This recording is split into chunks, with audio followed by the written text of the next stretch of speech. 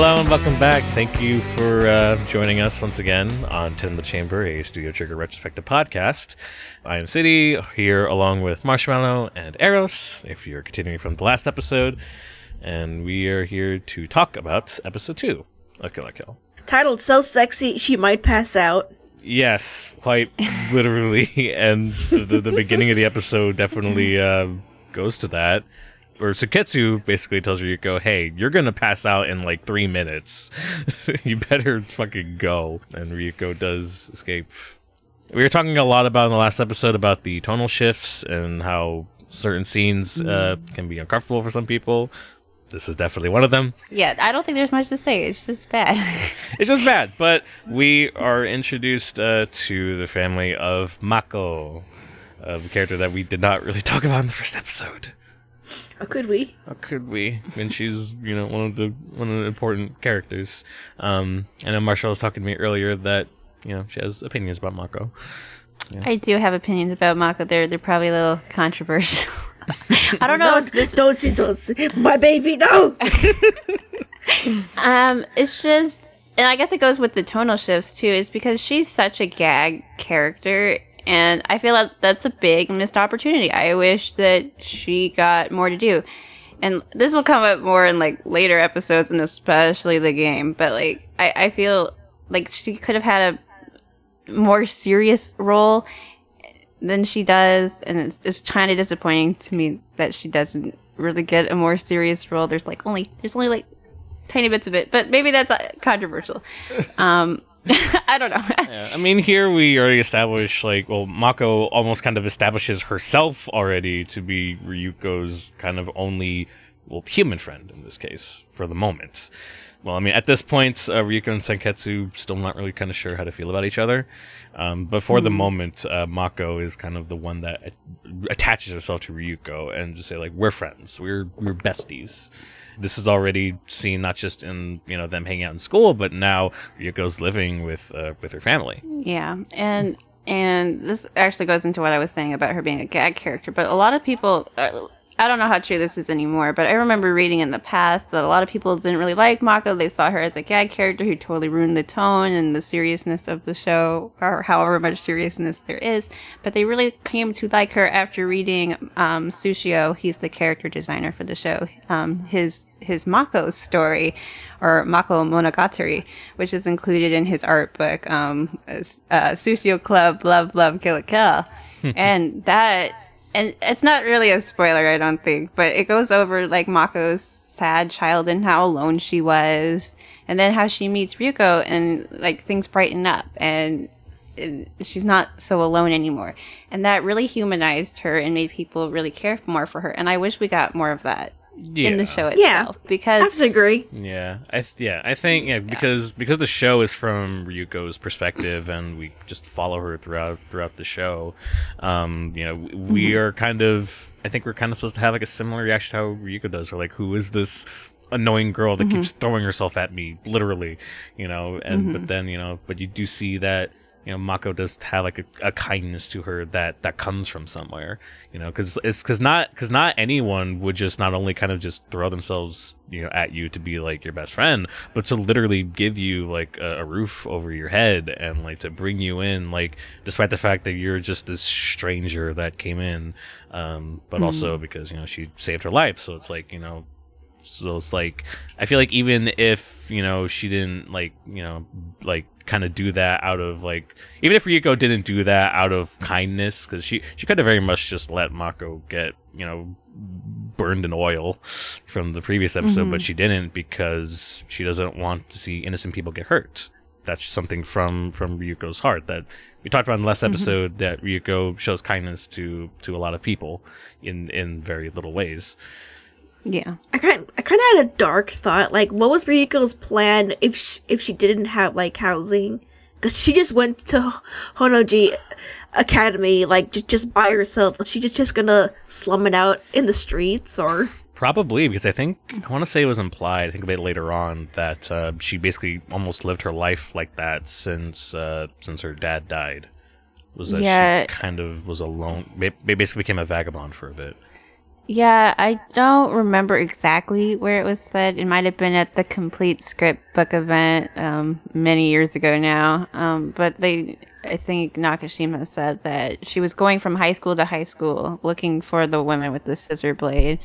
And so I don't think she had a stable place to live. She might have been living in hotels or something. I don't know how much money she had. Like, Probably she not. buys a lemon in the first episode, so she has some money. So maybe she's just staying in hotels or like... Or just some back alley somewhere. Something like that. You know, does she get a lot of sleep in general? You know, like Yeah. like how long had it been since she had like slept like inside of like a household like this? Even if it is kind of like a basically like a rundown shack for the most part, it's still something. Probably more than what she had before.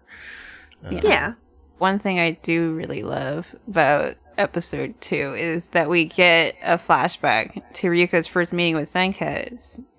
And I really like this scene. We because- like, yeah, so So can I gush for a second? go ahead. Can I gush? Yes, So- please do so. So Ryuko's in this odd household. She thinks these people are weirdos. They're trying to, and you know, the men in the house and the dog are really gross to her. And everyone's falling asleep around her, but she's still up. She has all this stuff on her mind. Like, there's so much going on. There's so much information being loaded into her head. And she can't sleep. And she, like, looks over to Senketsu, who's hanging out, you know, on the closet beside her. And she's like, hey, are you awake? And she wants to talk to him. And it just gets to me so much that she's this lonely girl. And she's in this weird place. And she wants to talk to this weird talking shirt to, like, spill her feelings out to. And Yeah. of course, Yeah, he's asleep. But it get my heart. Yeah, So just 'cause- yeah, like you said, all these things happening to Ryuko, like just all at once, you know, just you know, getting like this new like, you know, basically power in a sense, like being like brought into someone's home and like sleeping with like blankets and everything. So it's like there's probably a lot going through her head at this point, and like, you know, she could like ask anyone or like talk to anyone about this. She could have talked to Mako or to Mako's mom. Definitely not her dad or brother or the dog, you know. but the first like, you know, person that she kind of wants to talk to about all this to try and figure out what's going on is Senketsu. I just absolutely love it. And Senketsu's voice actor, Toshihiko Seki, he once said about them that they both met each other and they said, I want to know you.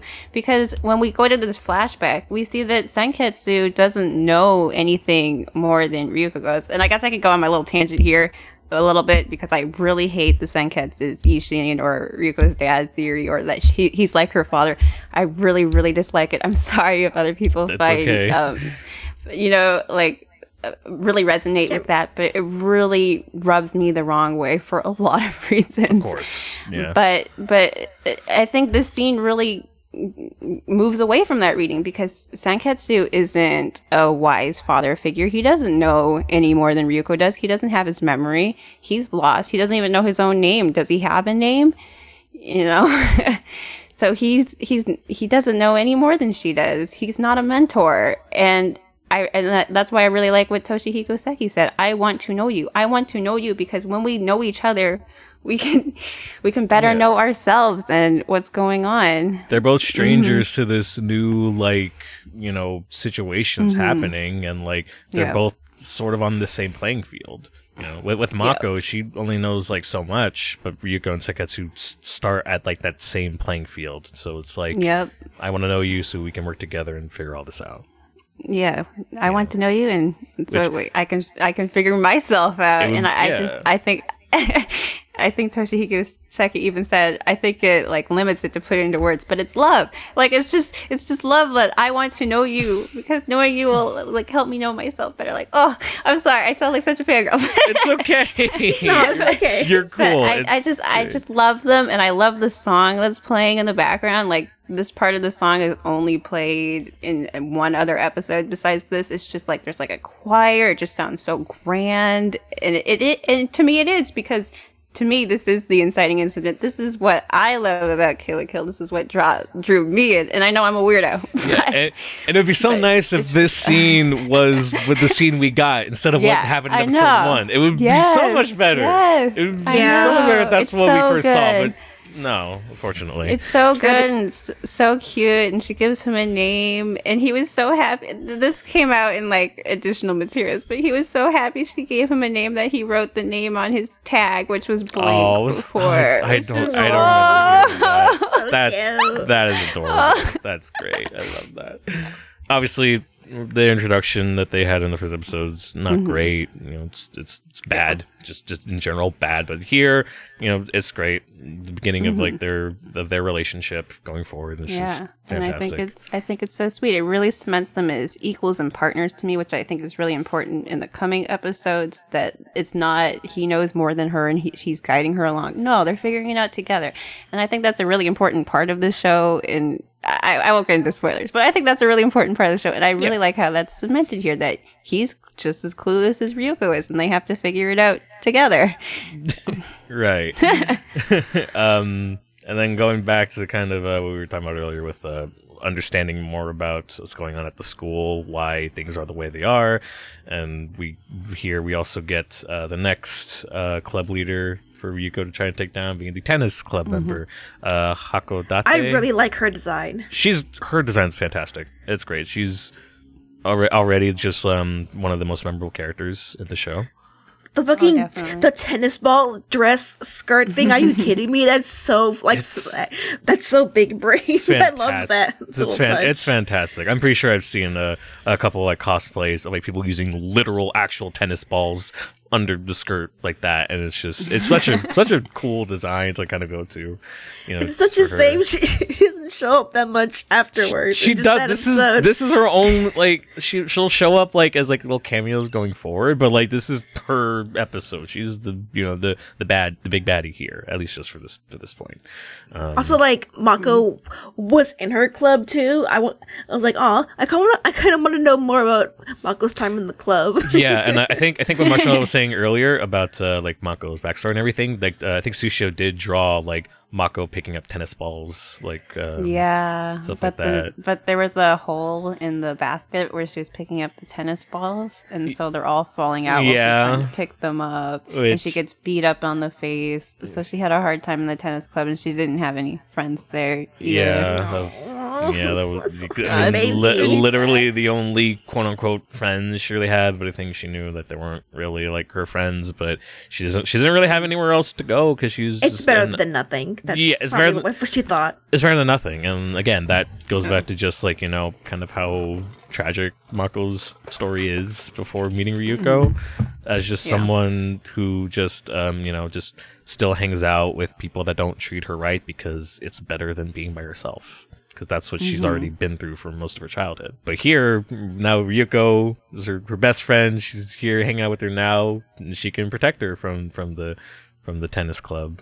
Or at least she tries to, but Ryuko unfortunately also gets her ass kicked here. And even though she does get beat up, she's brought to I guess the teacher's lounge, I want to say. I know that's like probably a better term for it, but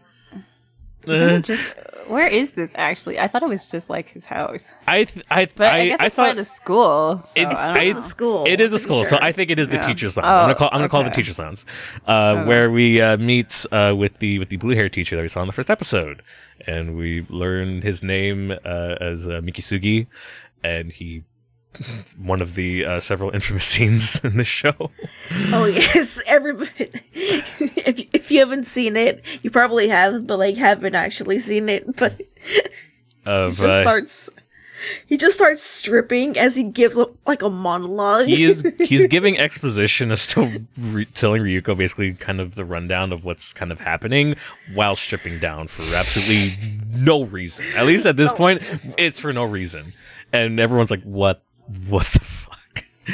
And admittedly, at first, when this scene happened, I was laughing because it's like, this is fucking ridiculous and dumb. It's like, yeah, and it's definitely like was a big time meme for a while. There's so many redraws of like with different characters into this scene, just because it's just so ridiculous. Exactly. Yeah. Also, we learned that Ryuko is scared of needles. So, like, if any of the villains had known that, then they would have gotten the upper hand on her. Yeah, I mean, well, one person Shorter end of definitely it. took advantage of that. I think we'll get to that. Uh-oh. But basically, Miss Mikisugi tells Ryuko that, hey, you know, I knew your dad, or I think that was later on. But basically, it kind of lets her know, like, hey, I know, like, you were trying to like get your uniform to react, right? And takes out her blood and puts it on Seketsu, who comes to life because he needs blood. That's the only way he comes alive, at least for now.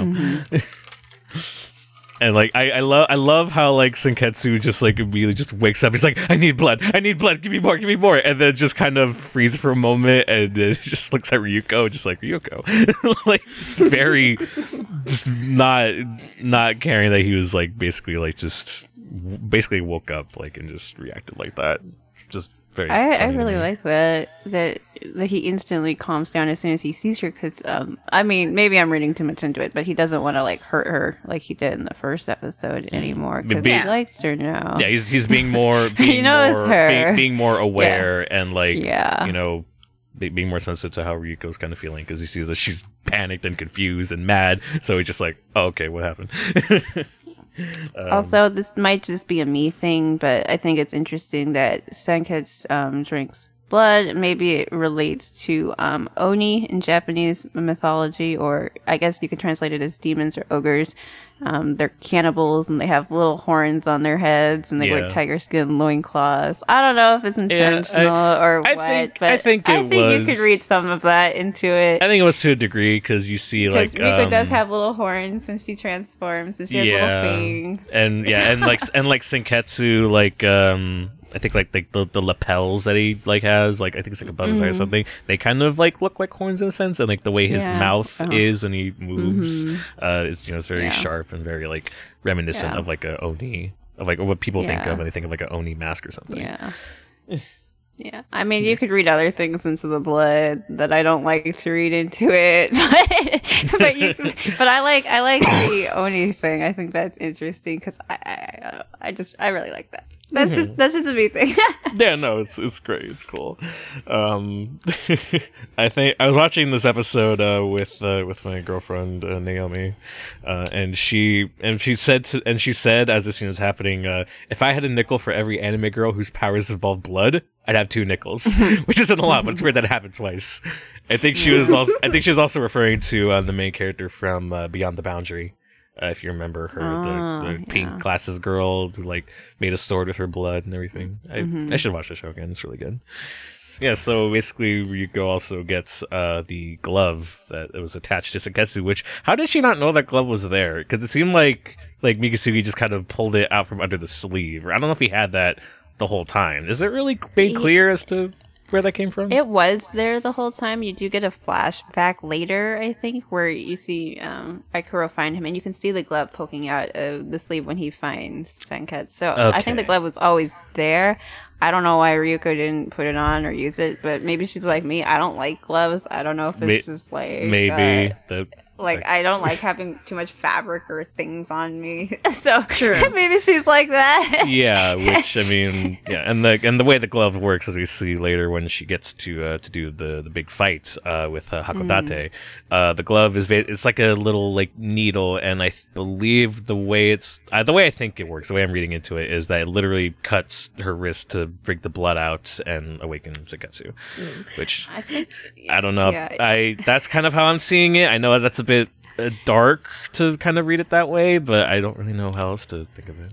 Some people are, I mean, some people do see it that way, but I think it just releases a pin that just takes the blood, and it's not anything more. Okay, but I'm not. Okay, I'm not I like that more. sure either. I like that. I like that idea more. I don't really know. It's kind of like overly complicated, especially as you see in later episodes that they don't really seem to need it. So.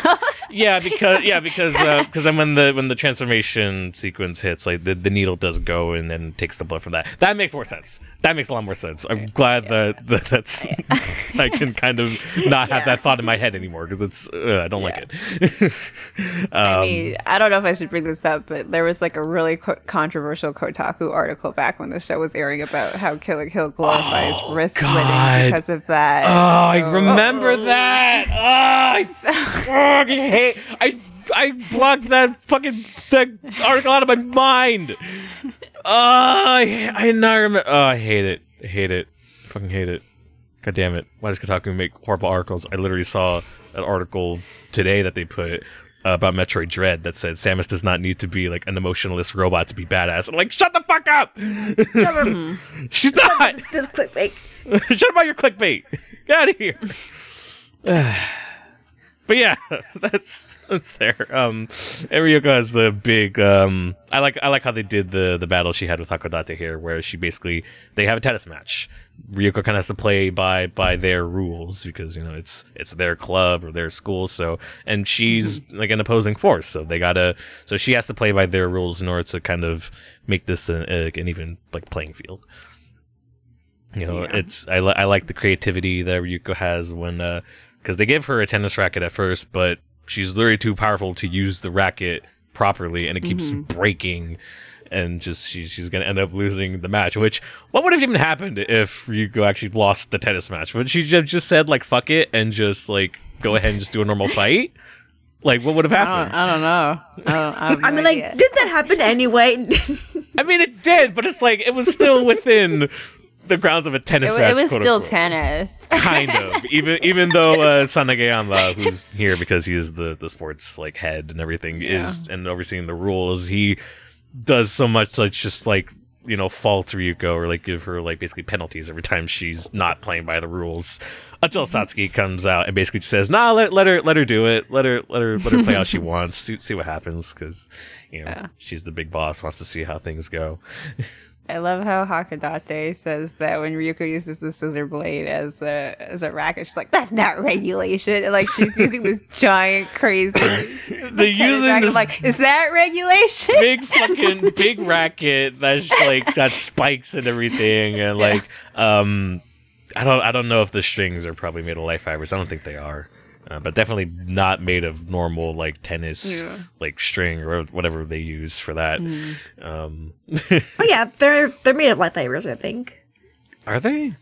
I'm looking at an image and it looks like they're made of light fiber. Kind of like they're a little like off model. They kind of look like blood veins. A little bit, yeah, because when Ryuko basically takes the stitching from Senketsu from like her skirt and ties it around the hole in her like or the handle on her scissor blade and uses it like that, which I mean we know later on in the show when like Senketsu does get torn up a little bit. I wonder how that feels when it gets basically like unthreaded. Does that feel like maybe like I don't know what the equivalent of that would be, like getting your hair pulled out or something? Yeah, I was gonna say like my man just got like a piece of him like ripped off for a racket. Like, Seiketsu, are you good? I mean, it's fine. I mean, how does it feel? I don't know. I want to say it's almost like pulling on a nose hair or something. Ow, that hurts. Yeah, it hurts, but like it's just a little pinch, Really long nose hair. Yeah. I really like that though because Ryuko is really. I think it shows that she's smart. I think a lot of people see her as like not very smart, maybe because she's hot-headed. But yeah, I thought that was really a smart thing to do. Like, hey, I have this string that I can use to make a tennis racket. She's really smart. Yeah, no, she's she's a fast thinker. She's resourceful. She's street smart. Definitely, in that sense. So really cool how she does that. So Ryuko beats Hakodate and gets this happened in the last episode with the boxing guy, which I keep forgetting his name. But with Hakodate, the little life fiber string comes in and absorbs into Senketsu. What's that all about? We'll find out. Maybe. But now Satsuki comes in from her tower and again, this little detail of Satsuki that I love is that the stairs that she comes down always retracts whenever like she comes off of them, and I just kind of wonder how long that takes for it to fully come out. Does she have to wait for it to like come back out again to walk to her tower? Again, these little things like details should not matter, and you don't really need to think about them, but it is just kind of funny to think about it a little bit. Yeah, it is. And basically he's like, all right, you know what, you're strong, let's fight right now. And Satsuki is about to fight Ryuko, but Senketsu tells Ryuko, hey, you're gonna pass out in like a minute or like 3 minutes, so you better get this done fast if you're gonna do this. And Ryuko has to retreat again, unfortunately. Which again, more ways that this episode is just kind of setting up Satsuki to be, you know, the main rival, and to like kind of like put her on like a higher level than Ryuko, not just kind of in status, but just in like the raw power. Like earlier in the episode where we see Satsuki drinking tea with her butler, he asks her why she doesn't have a Goku uniform like the Elite Four do, and she says that she only needs her sword, and he comments that no uniform is good enough for you, Lady Satsuki. And that quote is so important, especially for the next episode. But the way I kind of think of how they're building up Satsuki here reminds me a lot of how in Devil May Cry 3, how Dante's brother Virgil is already set up from the beginning and throughout the game to just kind of be this big rival fight as you go on. Because there's some parallels here, of course, probably not intentional, I don't know, between the beginning of that game where Dante coming out of like his destroyed like business that he's just opened up, looking up at this big tower that's like suddenly risen, and his brother Virgil looking down at him, and already like literally physically higher than him, but also at that point you had fought a very powerful enemy that was considered a boss, and then in the cutscene after that fight, Virgil fights that same boss that you were and takes it down in one hit, just with no effort, and that already sets up the power dynamic from the beginning between you and your rival for that game. And so I think that's just it's just a really cool way to build up like a rival or an antagonist in that way, to just show how big the power gap is between them. Yeah, I agree.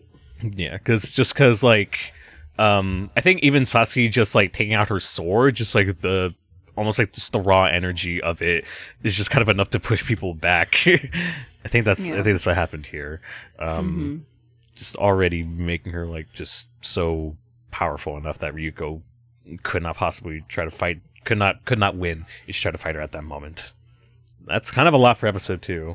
Kind of coming, almost a little bit coming off the high that episode 1 gives off, with just so much kind of already happening there. But here, it's like there's still a lot happening, but it is kind of slowing down to kind of let the audience breathe and absorb kind of what's happening, and try to further like understand what exactly is going on with the setting and with the story. And speaking of the setting, and speaking of spikes, because he mentioned spikes, there's spikes in their tennis courtyard or whatever, and there's like skeletons in those spikes. There were skeletons. Yeah. If it's not clear at this point, it's very clear that a lot of the clubs and a lot of the clubs and sports teams of the school very much just very brutal in how they're basically handling the competition when they go to like other schools to like do like events or competitions and stuff like that. You know, that's very much intentional. They want you to notice that, because you know they are basically planning for this takeover of schools all over Japan. So again, it's very dark, or the setting just has very dark undertones that are not really undertones. They're very much out in the open, but it's kind of hard to focus in on them when you're paying attention to what's happening with like the main cast. But yeah, I think that will do it for episode 2. Thank you for listening. Please tune in to the next episode where we talk about episode 3. But until then, thank you for listening, and we'll see you in a bit.